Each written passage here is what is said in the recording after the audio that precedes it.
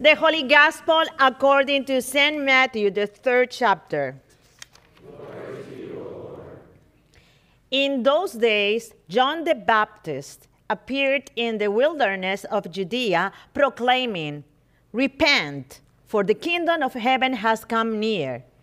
This is the one of whom the prophet Isaiah spoke when he said, "The voice of one crying out in the wilderness, prepare the way of the Lord, make his path straight."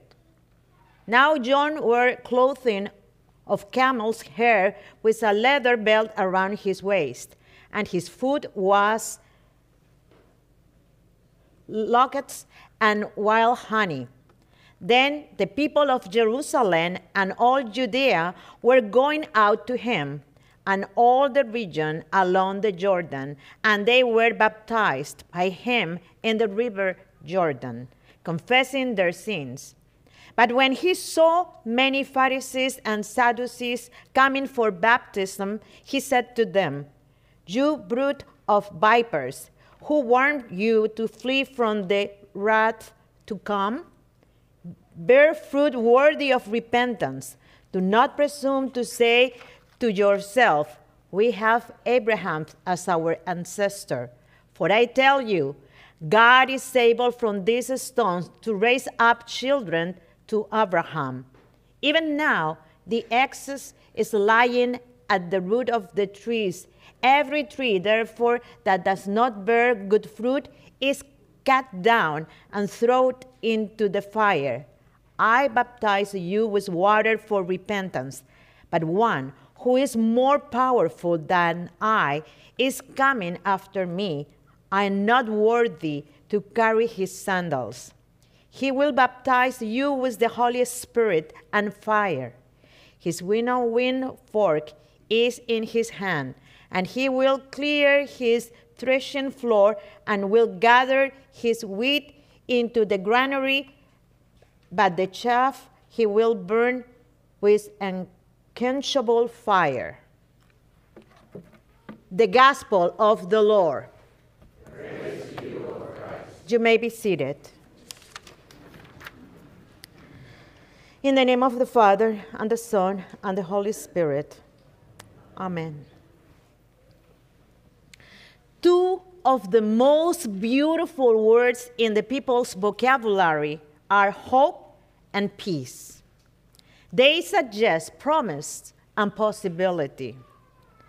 But there is another word that maybe we do not use it too much, or maybe we do. This word is so necessary in reaching hope and have peace with God, with us, and with our neighbors. Today's gospel tells about that word.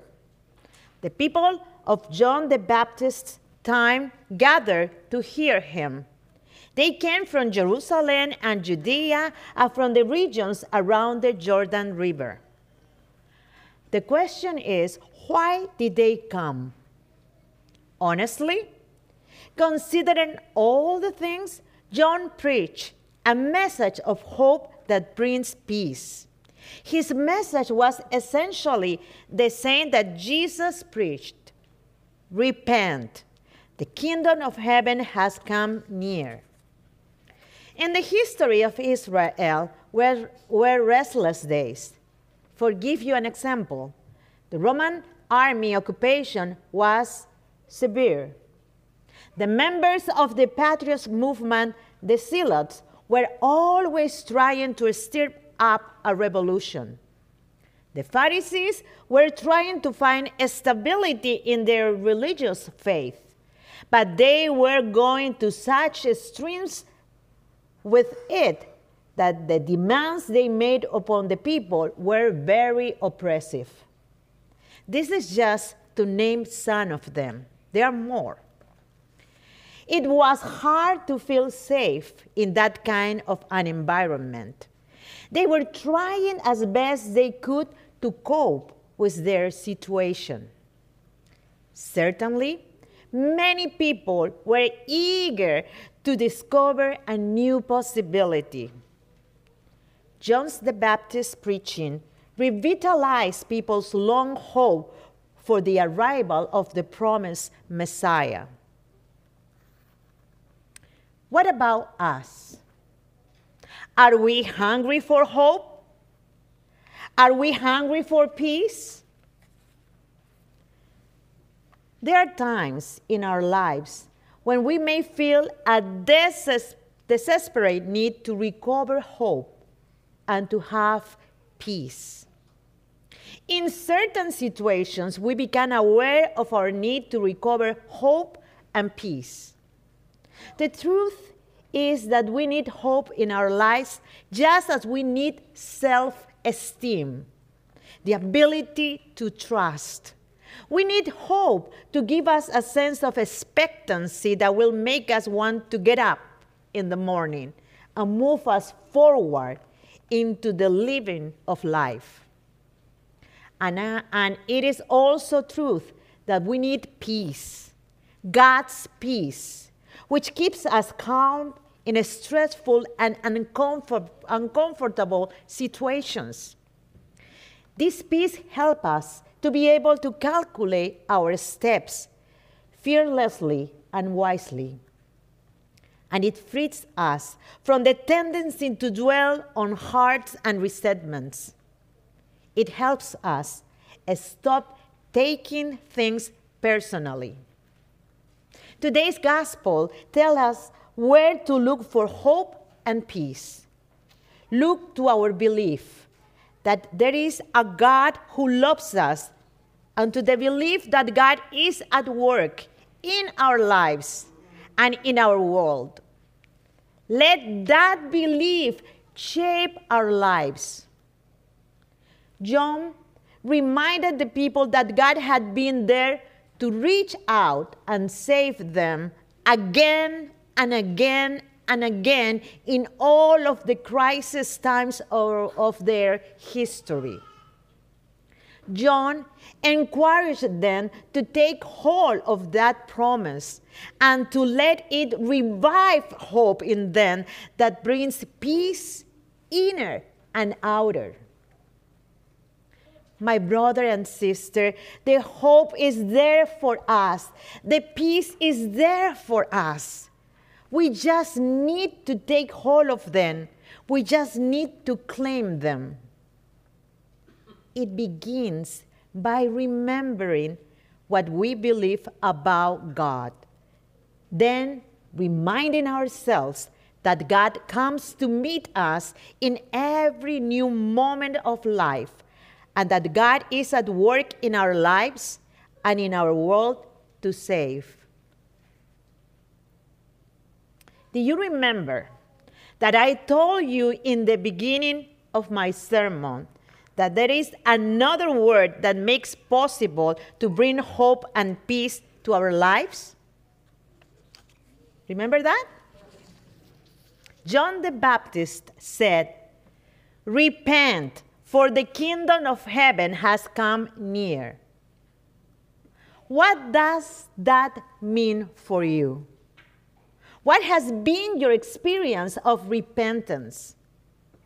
Does it inspire hope and peace?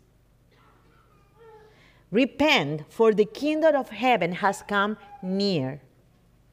Repentance is not the precondition of the kingdom coming. No. Rather, it is our response to the kingdom that has already come near, in this time and place, in these circumstances, and in your life, in my life, as they are right now. So, what if repentance is about more than correcting bad behavior and wrong choices? What if repentance is really about returning to our truer and better selves? What if repentance is simply about the many U-turns we make to get back on track, the opportunity to change our mind and heart and change the direction of our life? That would mean hope and peace at the heart of repentance. Our focus would be less on where we have come from and more on where we are headed. It would be more about healing and recovery. It is returning and reclaiming the original beauty given us at our creation. And who among us here today doesn't need to make that trip? I need it. Repentance frees us from the past and makes the future possible. Give us hope and peace, all because the kingdom has already come near. Sometimes the circumstances of life take us out of our center. Maybe grief or sorrow overwhelm us and cut us to the quick. We can no longer see the beauty of life or ourselves. Those also are moments of repentance, not because we have been bad. The feelings are real and maybe even legitimate, but because we know that's not the life we want to live. That's not how we want to be. Repent, for the kingdom of heaven has come near. Repentance, my brother and sister, is the path we take to live the life we most truly want and to become more fully ourselves. It is an ongoing process, a never-ending journey. With each step on the path, we clothe ourselves in the attributes of God. We put love, healing, forgiveness, and mercy. We dress in generosity, wisdom, peace, and joy. We wear justice and compassion. With repentance, the clothing of God is ours. And you know what? It fits us perfectly. We wear it well. We are beautiful, beloved, and holy. You are beautiful, beloved, and holy. And the people of God says, Amen.